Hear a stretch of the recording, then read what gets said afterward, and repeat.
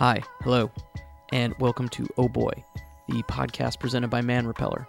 I'm your host, Jay Bume, and today's guest is the director, Silas Howard. Silas has directed a bunch of great independent films, as well as the hilarious web series Hudson Valley Ballers, and also music videos for folks like Peaches and Justin Vivian Bond. Silas also has the distinction of being the first trans director for the Amazon show Transparent. I think I saw on his Instagram the other day that they're already shooting the third season of that. I loved hearing Silas's story, and I'm really excited to share it with you. But before that, I want to say that this week we are thrilled to thank Audible.com for supporting Oh Boy. For a free 30-day trial, go to audible.com/MR.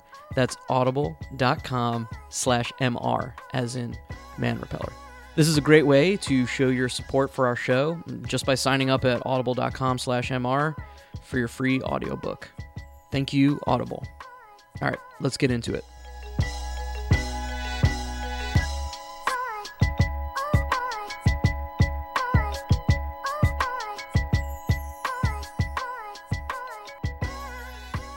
You get these things called sound baths where like this person plays all these crystal bowls and stuff, and because there's no way the sound's not bouncing off of anything, it's just like inside your brain. So it's like a big dome, right? I think I have. My friend went to it. Yeah. And I don't think that I remembered it was called the Integratron. The Integratron, yeah. Sound bath. Oh my god. It's cool. It's cool. So you've gone. I've gone. Yeah. It is definitely worth a trip. Whoa. Yeah. Oh, cool. Yeah. Look, I'm learning so much. Well, I'm going to interview you. You got far more information than I need. That's it. That's the only thing I really know about is the Integratron. Where'd you grow up? Vermont. In Vermont. I did. Where in Vermont? Kind of around southern Vermont and then outside of Burlington. So I grew up in a town called Rutland. And it kind of tells you everything you need to know about the town. Yeah. And then around Burlington, like Winooski and Burlington area. Oh, okay. I have some friends that live up in Winooski. Yeah. Yeah. My mom lives there. It's actually interesting. Well, what was it like growing up there? Oh, it was just small town. You know, I had big dreams. I had to get out. I had to get west. When you look back on it, what do you think? How do you feel about it? It's a weird place because it's got a mix. I grew up very working class, so Vermont has all of the people that want to move there that are maybe of a different economic, like more middle or upper middle class, that want to have a beautiful Vermont home. Right. And then there's the Vermonters, and there's even an accent. It's like a northern version of a southern accent. Is it similar to like the Maine accent? It's different. It's more nasally, and there's no INGs. It's like going out to milk the cows or something. It's like it's a little up in your nose, and then don't say the G's. Yeah. And but I feel like it is a place that has Bernie Sanders. Like it's that. And my grandmother actually just found her cardboard sign, homemade. I'll show you the picture after. She for his mayoral re-election, she went out with a cardboard sign that said Bernie all the way. And she was amazing. Like, amazing character and, was living on very little, but she was pretty forward thinking. And so he invited her to his wedding and he came to her funeral. Really? So I'm all for Bernie Sanders. Yeah. He's the real deal. He also opened a punk venue when he was a mayor in town. Oh, that's right. Was that open when you were there? I think I'm just realizing this. I didn't. I went to punk venues, but I don't remember any Bernie. I'm gonna have to look that up. You have to look that up. Yeah, I think when he was mayor, he opened up like this community center that was like just had like punk shows all the time. Yeah, there was a great punk band called the Screaming Broccolis. It's a very '90s punk band name. That's awesome. And then I was in a punk band, so. Well, we'll get to that. What how do you think? I wasn't trying to rush you. No. I was like, I don't know if you know this. And then that's it. Thank you. I'm going to finish my damn salad. Drop the mic. How do you think growing up there kind of like shaped who you are? I feel like because it was a weird mix. Like, so I grew up working class, but my parents were very small town freaks. Mm-hmm. Not freak in a complimentary way. Like my dad grew up similar class and like, but he had all these dreams. He was an entrepreneur and he was really trying to figure stuff out. So I felt like the city has its own sort of individualistic, like that we're going to have Bernie Sanders and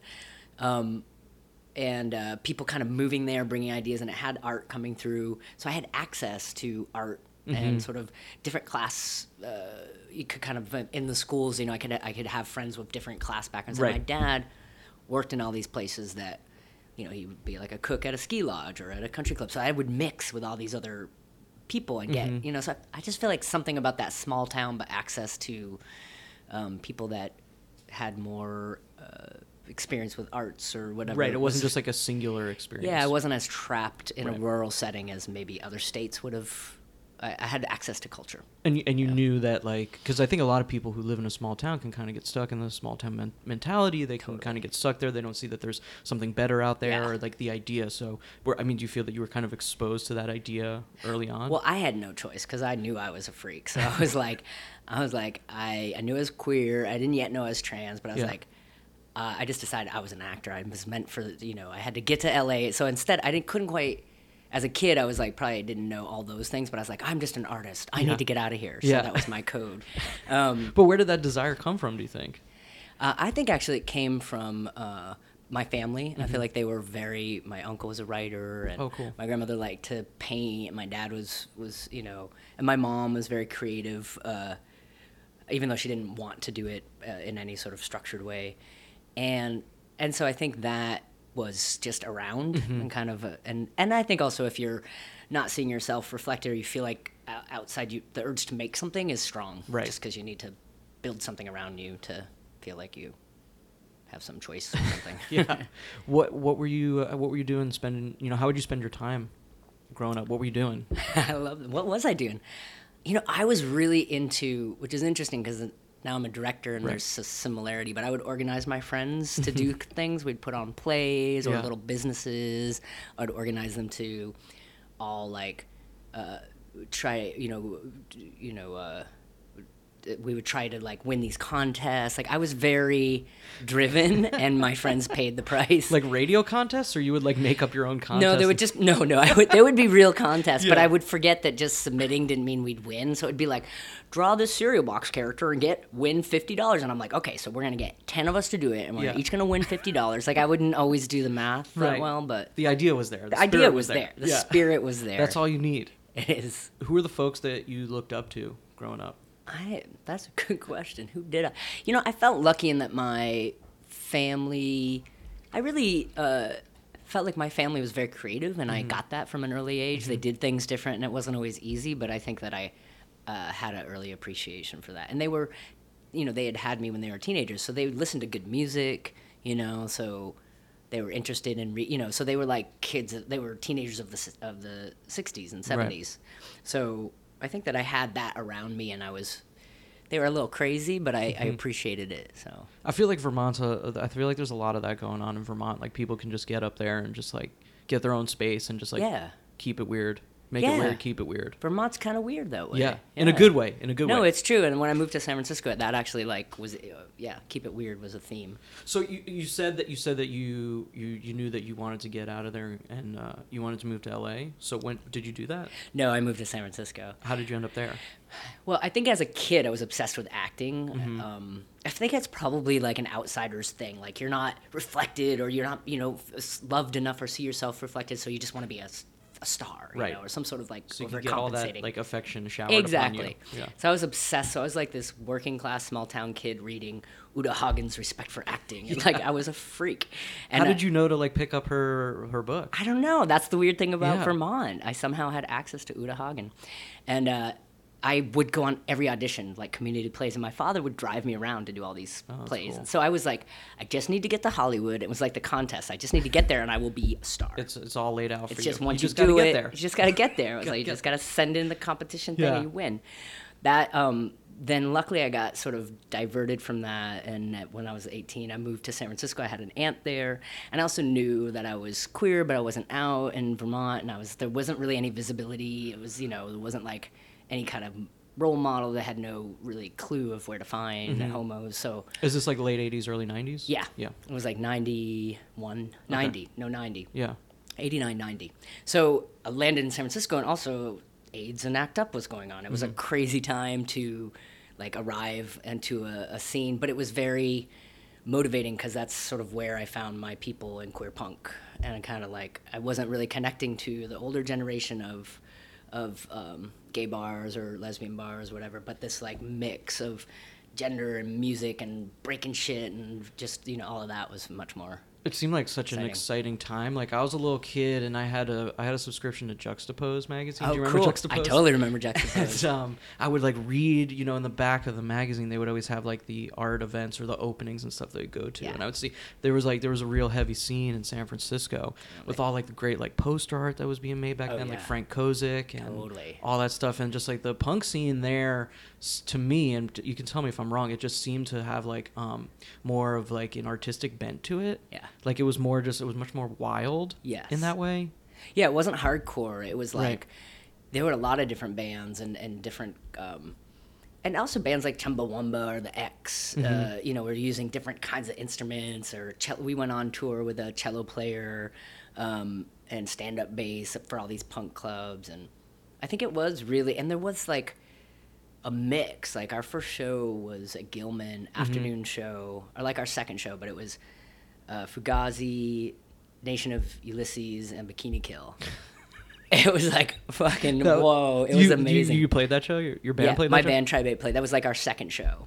Really? And I remember my bandmate turning to me and being like, "Yeah, Bikini Kill's going on this tour with this band Nirvana. They're like gonna get really big." And but just Fugazi and Nation of Ulysses and just like that, and it was like you could feel. You know, there are certain moments in time, and I think everybody's life, where you're in a room and you just look at each other and you just know like something's happening. Yes, you can feel it actually happening around you, or with shared experience, like you're all realizing. And so that was a matinee show. That was. I gotta digest that show lineup for a second. It's crazy. That's so crazy. Yeah. And if like people listening to this don't know who those bands are, just pause and like go listen to everything that they've done right away, and then come back. Exactly. They were really just like, fucking badass band in terms of putting their politics into practice, like their $5 door, and they would. So I had this cafe that was like a coffee shop and truck stop, we called it, but we had performance and movies, and it was like a tiny little place, like the size of 2 bowling alley lanes. You had a cafe that you owned? Yeah, in San Francisco. Or that you ran? Yeah, that I ran. Okay, how did that happen? Again, we just needed a space, and I'd already been in this punk band, and we were coming out of this era of like urgency. I felt like what I got from witnessing ACT UP and Queer Nation was like, you want something to happen, just make it happen. Like you may not be around for a long time, like you can't wait. Do it now. So we did a bunch of like, we did some money scams, some traveler check scams that you can't do anymore, and we got a rented storefront and we made this little space, and we had like Kathy Acker read there, Justin Vivian did readings there, like a bunch of different people came through, artists that, and then next door was a art gallery that I swear if I bought one piece of art from each show, I'd be set, because it was this like little gallery called Kiki Gallery. Okay. My friend Rick got it. Right, he got diagnosed with AIDS, and he knew he had a few years, so he decided, I'm going to do this art gallery, and they had this just epic amount of like super irreverent, like crazy curated show. They had a Yoko Ono tribute show, and they just had all this stuff, and all those artists, most of those artists have gone on to kind of become known, and that was like the time of like, that was like Barry McGee, Margaret Kilgallen. Yeah. Do you know her work? Chris Johansson. Yeah, like all that era. Oh yeah, all that stuff, like the luggage store gallery. Yeah. What is the luggage store gallery? It was upstairs. I think it might still be open. Yeah, I think it is still open. Yeah. But anyway, so we had this cafe next to it, and Fugazi, when they were doing their huge shows, like they would pick community people, so they would like, oh, we'll have you sell the concessions, which is like huge money. I mean, it's just like thousands of people buying sodas and stuff, and then we would donate part of that to a nonprofit organization and use some of it. So anyway, they were just like really putting it into action, like sort of making it trickle into the communities that were supporting them. It was just really. I think about that time too, also like how cities were able to feel different because everybody wasn't as so connected as they are.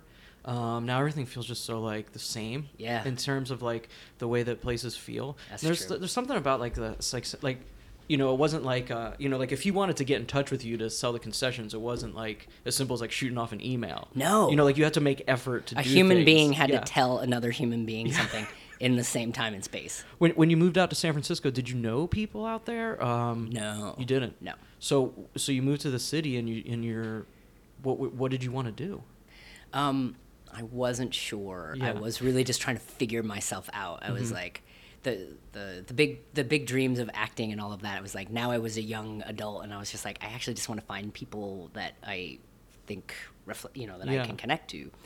And so I just wandered around, and music was music was a lot of how I found my people.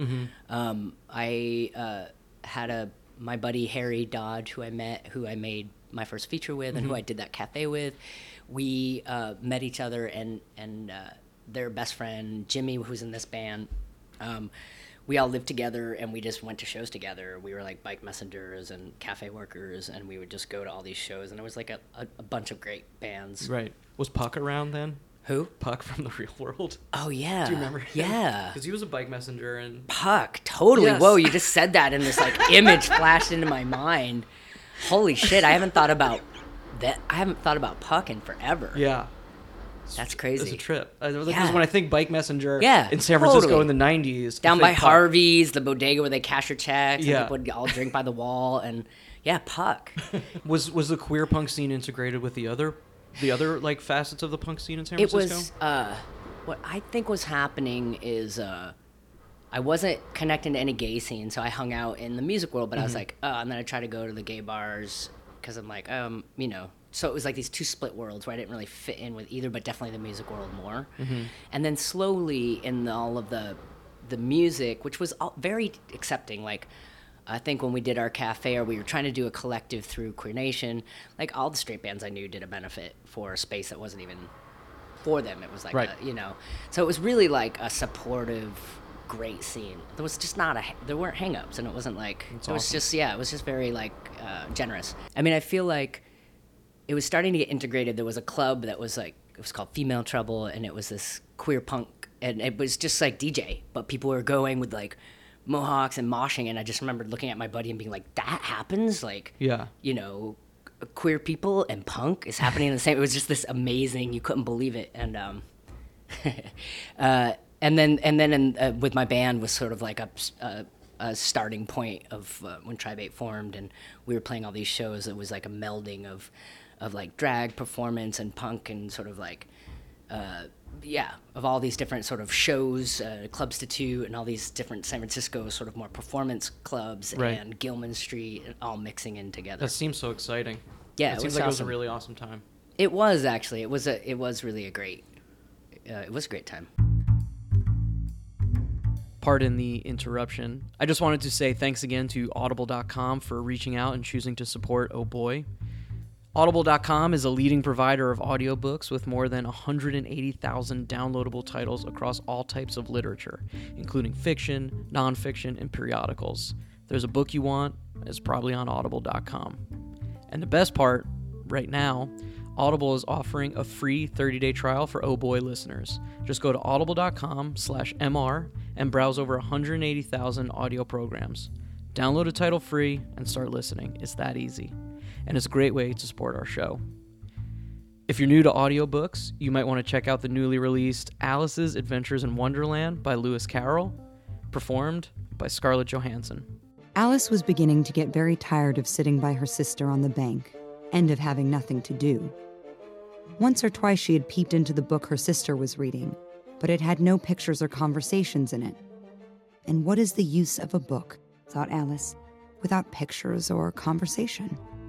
Oh man, I want to listen to that whole damn thing. From Ghost World to Under the Skin, Scarlett Johansson's just about one of the best folks out there doing it today. Don't let this opportunity pass you by. Get a free 30-day trial at audible.com/MR. That's audible.com/MR. All right, back to the interview. So how did you form your band, Tribe 8? How did that come about? The singer and I met. We were kind of trying to clean up. We both were kind of cleaning up from like drugs and drinking, and just like, we need to do something that's not gonna like destroy our lives. Mm-hmm. And a friend was like, I'm having a birthday, why don't you play in my backyard? And so we grabbed someone and we're like, you're the drummer. And then we made up 4 songs and we played them like 5 times in a row at a party. And everyone was like, this is so amazing. So when we saw our guitar player there, who was like actually punk. We were fake punk. We were just a mess. Yeah. But she was like amazing punk. And she had been in a punk band in Colorado, and she knew Biafra from then. And she was in ASF, anti-Skrunti faction. Anyway, they were like, and she was like one of the only punk women of color, queer women. Like, she'd be one of two, and she'd be on stage playing. Yeah. But like in Boulder, she was like, the only, and the only other person was her girlfriend. Anyway, so she was like a badass. She had this stare that was just like, Yeah. totally would melt the, heart, whatever. Jerk in the room. But so we went up to her and we're like, are you in a band or you just look like you are? Like, and so she gave us the death stare and then joined the band. And Yeah. she's like, but you guys suck, so I am going to play an instrument I don't know yet because you guys It's a match. yeah, so you can catch up. And then we played terribly for like a decade. Yeah. Yeah. But you guys got to tour all. Do you get to tour all over the world? We did. We toured a lot. We were on Alternative Tentacles. We did like, I don't know, 3 or 4 records with them, and we toured Europe. We went on tour with MDC, and we played with Green Day, and we played with like all different bands. Right. But we toured a lot. Yeah, we toured quite a bit. That's cool. What is the thing you missed the most from that time? Not a ton. It was awesome. I don't need to do it again. I know. I agree. I'm like sleeping on floors next to like- litter boxes full of cat piss. I don't know.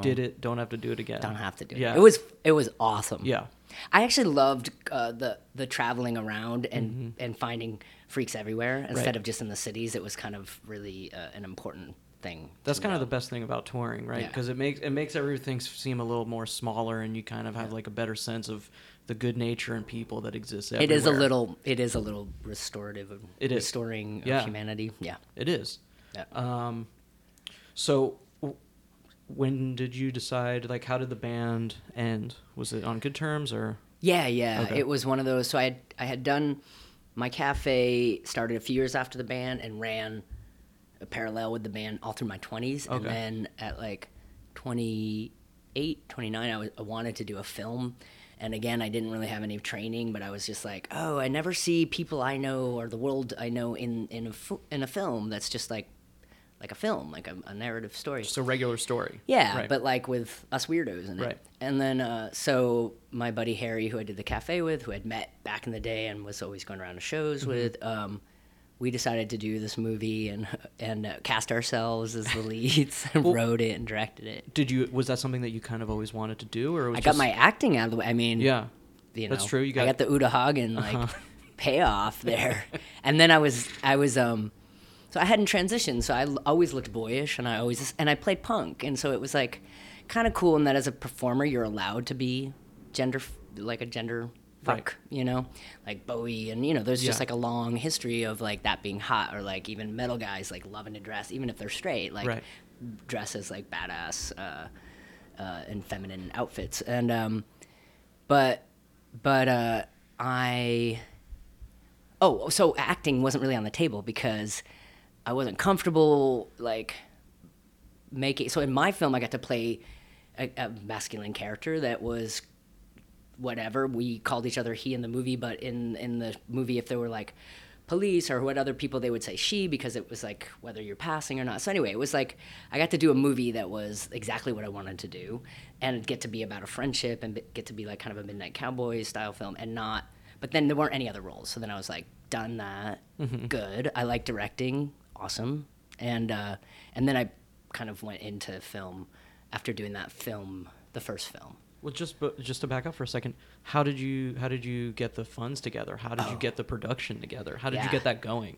Yeah, well, because we had started a cafe, being an entrepreneur is a good thing as an Yeah. artist, and we had to set up a little company to start the film, and we had some people around us that did know filmmaking more than we did, and they also saw us like do the cafe and me do the band, and my buddy did a bunch of theater productions that people are really excited about. So .com, the first .com was happening. So while we were all kind of losing our apartments, a lot of my friends were also getting jobs, making money. Right. There was money, so people were throwing that money towards. So it's this weird thing where probably without that we wouldn't have gotten the funds. Wow. But at the same time, it was like I actually lost my apartment during that time and moved to Emeryville, and It seems like was this in like the late 90s, early 2000s? exactly. It seems yeah. like there was just so much, little bits of money around to make small movies. You know?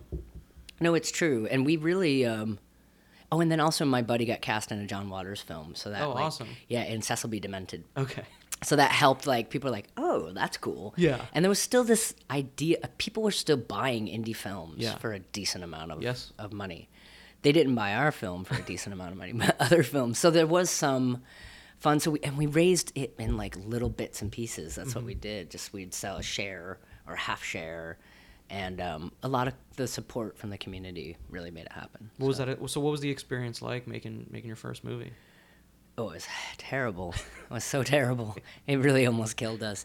I mean, I was just saying this in an interview, but it was awful because we had amazing support, and you write it, and it takes forever, and then you shoot it, and you have this amazing group, and then everyone goes away, and they're like, okay, make something good, and then we struggled to get it. It took 3 years. Wow. And we had a lot of like 3 years of shooting. No, it took a month of shooting. Okay. And then we did like a week of additional photography. Right. But no, it just took 3 years from start to finish. So a year writing, or a year and a half writing, fundraising, a month to shoot, a year or sort of edit, and then it's not good enough, try to figure it out. So anyway, it was a lot of work, and we had no idea if anyone was going to like it. We weren't really pandering. We were kind of doing what we wanted to. We were like, Which is what you should do. Yeah, but it's a big risk. And I know. So we were like, oh God, this is like, yeah, it's weird. We're taking risks with language. We're not doing good gay PR at all. Like, we're showing these characters are kind of fucked up, and then it did well. It did great, actually, considering like where it came out of. It went to Sundance, and wow. It won a best film at South by Southwest. Oh, amazing! It got a bunch of other awards, and it's been written about. B. Ruby Rich writes about it, and it's taught in queer studies films. But anyway, so it got some theatrical. So it actually, considering we had no experience and we did not know what was going to happen with it, it did. That's so amazing. And then what do you remember, like, what that kind of felt like, being like validated as this thing that you just took a chance on? It was actually a high point. I mean, that moment when we screened it the first time and had no idea, and people like stood up. We got like a 10-minute standing ovation. That was probably a high point. So as terrible as it was, it was up. Worth it. Yeah, it was worth it. That's a great experience. Yeah. You know, so you kind of knew that, filmmaking was the road you wanted to go down? You know, it's weird. I actually thought I never want to do that again because it was like, I feel like film either like brings you to your knees and that it like makes all of your worst traits go berserk, or you get kind of spiritual and figure out how to be more healthy with it. And I think I've done the latter because I really enjoy it now, but it was so challenging, and it was so like recreating my childhood of like, let's create this crisis and then or let's set this fire and then put it out. Or it just seemed like it was like this thing of my own doing that then I felt trapped by because it's such a long process, and it's so much risk, and it's so much like focused time. But I fell in love with another story, and I did love the process, but it was just, in indie film, you do it for years and there's no money. So it's like, it's a lot that takes a lot of toll, It like does. Not sustaining, not having a living wage for something that you really this actually should earn a living wage if there's enough interest in it that so anyway, that was taking a toll. But I got really interested in another story, and I felt like I went to UCLA and got an MFA to sort of buy time, practice the craft, and I knew I could teach off of it, and I was just trying to figure out what I would do. And then I kind of fell in love with it through like pushing through the challenges that it brought. Were there any filmmakers that you looked up to during that time, or movies that really affected you in a personal way? There were a lot. I mean, a lot of the movies of the 70s, like Midnight Cowboy and One Flew Over the Cuckoo's Nest and stuff, were really like my films sort of hearing about or seeing. And then filmmakers like Wong Kar-wai, his films, and Mike Lee, Mike White, and Miguel Ortega, when they did Chuck and Buck, like all these odd, Julian Donkey Boy, Harmony Korine. There was like a lot of weird films going on, like Gummo, and I got my VHS copy right there from when I was in I was in high school. Oh, amazing! Yeah. Oh, that's my favorite movie. Yeah, that was a Gummo big. It's amazing. Yeah, it's still so good. Oh, it's really amazing. And when we showed our friend who was producing, we're like, we like Gummo and Happy Together by Wong Kar-wai and this Chuck and Buck movie, and they were all like so weird and so like bummery. Yeah. And then my buddy was like, "Oh man," like they were kind of into genre and like comedy, or like it was just like not their dream scenario. But yeah, all of those films, like films that were taking risks, that were just trying to do weird. Even Buffalo '66, even though I'm not a huge Vincent Gallo, that movie was like doing something totally fucking different with language and visual language, and that movie. It's pretty amazing. It's right? fucking amazing. Yeah, it's fucking amazing. Yeah, he just tried shit out, and it seemed like it came out of an urgent need, of a storytelling need. So I feel like it's a giveaway when someone's doing it because it's kind of like a cool thing to do. It never works. But if it's like, I need to tell this story and I need these things to happen, how can I make this two-dimensional screen convey that? I like Gazzara is just pitch perfect in that. Anyway. Oh yeah, no, that was all of that was happening, and Julian Donkey Boy, I think, was Harmony Korine's first digital. So we were also shooting digital, and that was allowing us to make the film because it was a like early legitimate experimentation with it. Right. Chuck and Buck was also digital too, I believe. I think it was, and The Celebration. Which was like crazy amazing. Thomas Vinterberg. Yes. Yeah. That was a big influence too, because you kind of bought into the look of it, and it was really, and then you got obsessed. The performance just really overcame aesthetic. All that stuff kind of just falls in the background. It does. Yeah. That's cool. Yeah. So what was the biggest thing you took away from film school? Oh man, I got to make some stuff that didn't work. Right. I got to practice directing. Right. I got to, learn. There's so many things. Like I just feel like you have to just keep doing it. Mm-hmm. And then I got this great group of friends that I still work with. Yeah. I had the exact same experience at film school. Like whenever people ask me, I'm like, yeah, it was a great place to make mistakes. Yeah. Totally. And I'm teaching, film right now at Cornell, and I'm always challenging them to. I was like, I'm always like, I'd rather see you fuck up trying something that you're not sure will work than play it safe. Exactly. It's something that you're not interested in, and they made some really great stuff. But I work with with Dalmar, who I went to school with. We just did the Peaches video, and she's shooting on High Maintenance. Anyway, we're all like working and bringing each other onto jobs. And, that's cool. Yeah, that part's great. That's great. Yeah. Wait, where did you go to film school? Penn State. Oh, cool. Yeah. And like my best friend is that I met there. He's my DP. He shoots all my stuff. See, like it's like community. It's like music. I mean, for me, it's like that's where I eventually figured out film. Is I was like, oh, it's kind of like music and bands and all these dysfunctional relationships that you hopefully figure out to make work in some way in your favor. Yeah. So. So when you finished school, what was your plan? What did you want to do? I went to school like wanting to make films, but also very realistic about the kind of films I wanted to make, that I wasn't necessarily looking to do sort of studio films. And I wanted to teach as well. Like I was kind of like, I don't think that's a bad thing if I come out and I make films, but I teach to make my living, because I didn't want to depend on my storytelling to be able to monetize that. Right. It's a tough thing to do. Yeah. But weirdly, as soon as I went into UCLA program, I had my second script that I wrote with my friend Nina Landy optioned by HBO. So then I was at HBO for like 2 years while I was in grad school, and I was getting paid to develop this project. I was amazing. Location scouting and casting, but we didn't end up. We ended up taking it back for a number of reasons. And Picture House closed, which was their feature film department, so it was good. They was kind of like on the way to ending. But it was actually not a bad experience. I mean, at the time it was traumatic when we had to take it back, because it was just like we're going, and then it's like this mind fuck that all of a sudden you're not.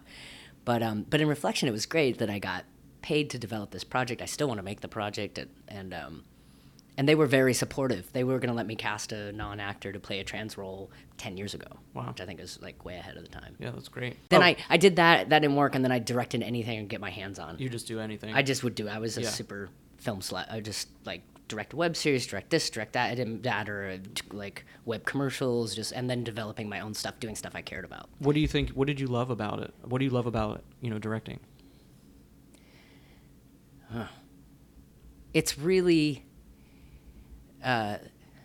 It's just, I love this building up of this world. I think I've done it since childhood. It's like creating this world that I want to see, and but also collaborating, and I like the structure of it. It's like kind of, I love that my cinematographer loves doing cinematography, and I love like that's organized in that way where you support each other to build this. It's like building a house or something. Right. I feel like it's really cool. Really get to build this structure. Like building a house and like, you know, creating a family, like your Yeah. version of Yeah, like who you want exactly. to spend your time with. And it's kind of great. You're like, you bond and you're like, we're friends for life. And then it ends and then you forget each other pretty quickly. But that's the same thing as touring, right? You know, like Yeah, you go on that's tour true. with someone and you Yeah. become like, you have like you won't see them for like 10 years, Yeah. but like when you see them again, it's like It's no true. time has passed. Like you've been through that experience. Yeah. together. Yeah, It it's creates very- these awesome bonds. It does. It is like these know? kind of like little family bonds. Yeah. Yeah. Could we talk a little bit about Hudson Valley Ballers? Oh, yeah. How did that come about? Oh my God, I love Paula Pell and Paula James Pell's Anderson. awesome. Her Yeah. movie just premiered, I think, last night, Sisters. Oh, the one with Amy Poehler and Tina Fey. Yeah. So my friend Michelle Lawler is an amazing cinematographer and filmmaker, and she was shooting a short film that Paula Pell was acting in, and they formed a friendship, and they were always joking back and forth. And Paula is this amazing, you know, she's probably created half of the iconic SNL characters Right. that we've all known. And Michelle was like, God, you're such a baller. You're such a baller. And she just thought it's so funny. I live in Hudson Valley with my 2 dogs and 3 cats. And so Hudson Valley Baller came out of this kind of joking between them. And Paula like texted Lorne Michaels, I want to do this. And he's like, texted her back. I'm bragging for Paula. Oh yeah, we'll do it on Above Average, our YouTube channel. And it was fun. Both series were fun. So the first series was like in Paula's house, and you know, Paul Rudd came and Yeah, you Kate had some great McKinnon. guest stars, yeah. And it was just like we made on a dime, Mm-hmm. like everything in Paula's house. And then the second series was like made on 3 dimes, Mm-hmm. and we kind of redid a reboot. Anyway, it's just like the chemistry of James and Paula as friends for 30 years and writers on SNL for so long. Mm-hmm. That chemistry that is just so weird and original that it was really great. That's so, cool. Yeah. What are the things that get you excited about working on a project? Like what draws you to stories? Well, like Paula and James, their comedy is probably different than the comedy I typically do in my own work, although comedy's always awkward. Comedy is really like always a part of it, or I'm always seeking that.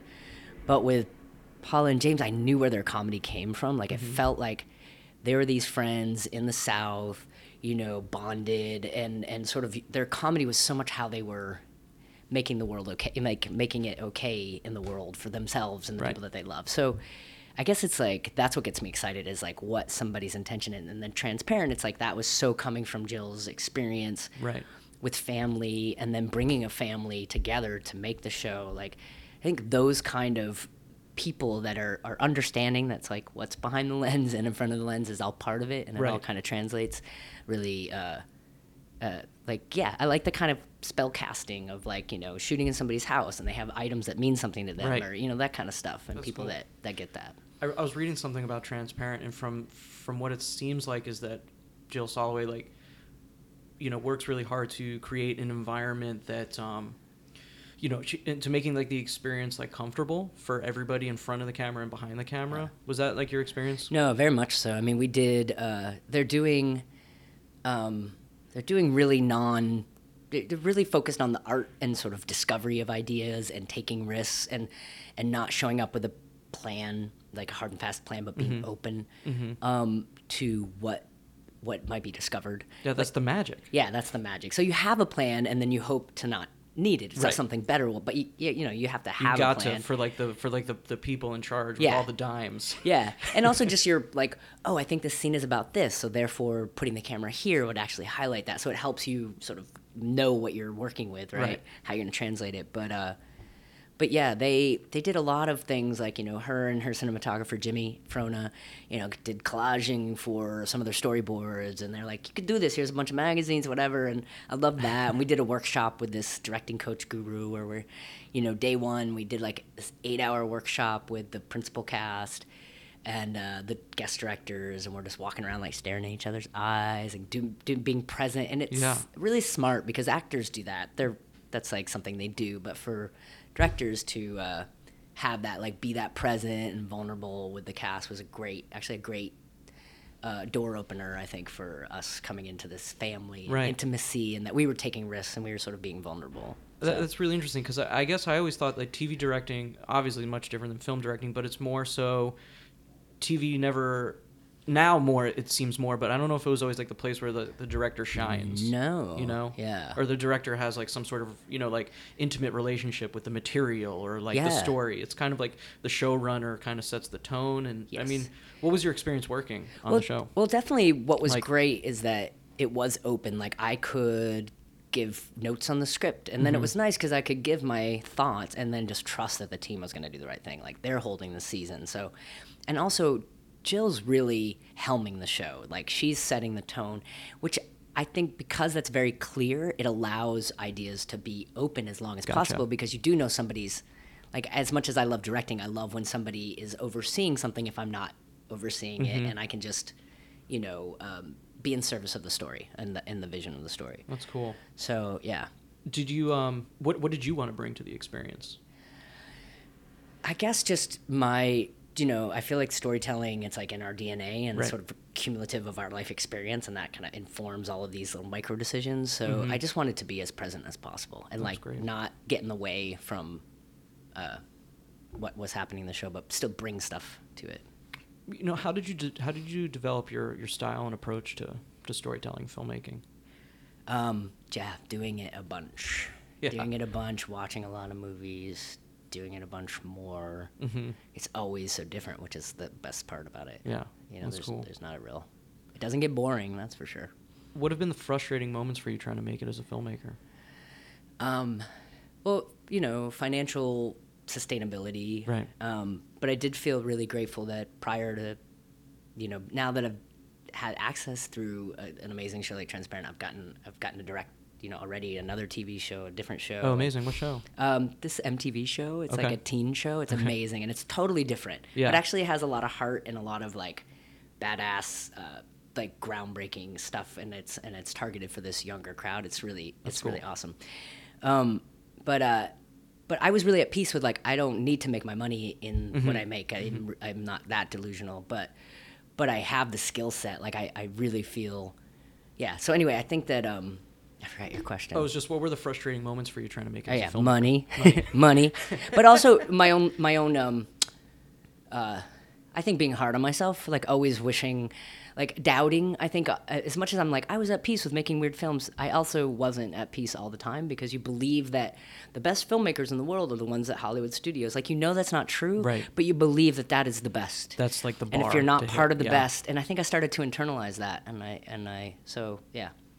How did you overcome that? Well, I couldn't really stop doing work, so I just was alternately like self-loathing and like, I'm awesome, so I just go between the two. Just riding that wave up and down. Yeah. Hit life. Yeah.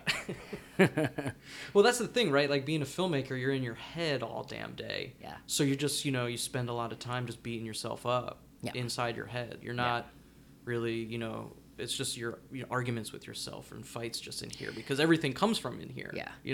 No, and it's true, and I think that part of why I like it is that it eventually, I do get exhausted of that, and I get a little like, oh, this thing I'm really happy with. Like, it may not even be the thing that got the most attention, but I love this thing that I made. And that's like a hard fought for a moment where you're just like, I love this fucking thing, and it doesn't even mean anything in the larger world. And then you also just get a little lighthearted, like, oh, I fucked up this other thing. Like, that's okay too. Right. It's like, you're like high for a second, and then you're like back down, right? Yeah. Back down. Yeah. So what is something that you know now that you wished you would have known when you first started? That's a good question. I was thinking about something that Jill said to me when I was shadowing set one of the episodes she was directing, and it was a really sweet moment. We were just walking somewhere, like craft services, and she was just like, I wish I had known when I was younger and these ideas weren't going through that it wasn't me. So I think that kind of, I wish that, like, just sort of in general for people, but then of course for myself, is to just be like, to not personalize the rejection, to like be a little less like thinking that is not about you. Yeah, exactly. So I don't know. That's good. More That's good. gentleness, love and harmony. What are the things that make it all worth it for you? I guess, God, it's hard to distill it down, but just it's an honor to get to make films. I think, so when I have a group of people and they're working on a project, they're donating their time for like a labor of love project, and they're really happy with it. It's just like we kind of got to transcend, like we greenlight each other. So those moments when it comes out well and everyone's really happy with what we made together, those are like my favorites. That's cool. Sure. And what's next? Where do you want to go with everything? To the top. World domination. To the top. To the top. I have projects that I'm working on, and I have a project I'm working on with my friend Antonia Crane, who's a writer, and it's about the first exotic dancers union in San Francisco. Oh, wow. The Lusty Lady. That's cool. And she was part of the union, and we were both around. It happened in '97. So we just got a grant from SF Film Society for finishing the screenplay, and I'm going to go meet her there in a couple of weeks to do another big sort of pass on it, and hopefully I'll make it in the next, or get into production in the next year. Oh, that's really exciting. Yeah. That sounds cool. Yeah, I think it'll be really exciting. Awesome. Silas Howard, thank you so much. Thank you. Appreciate Thank it. you.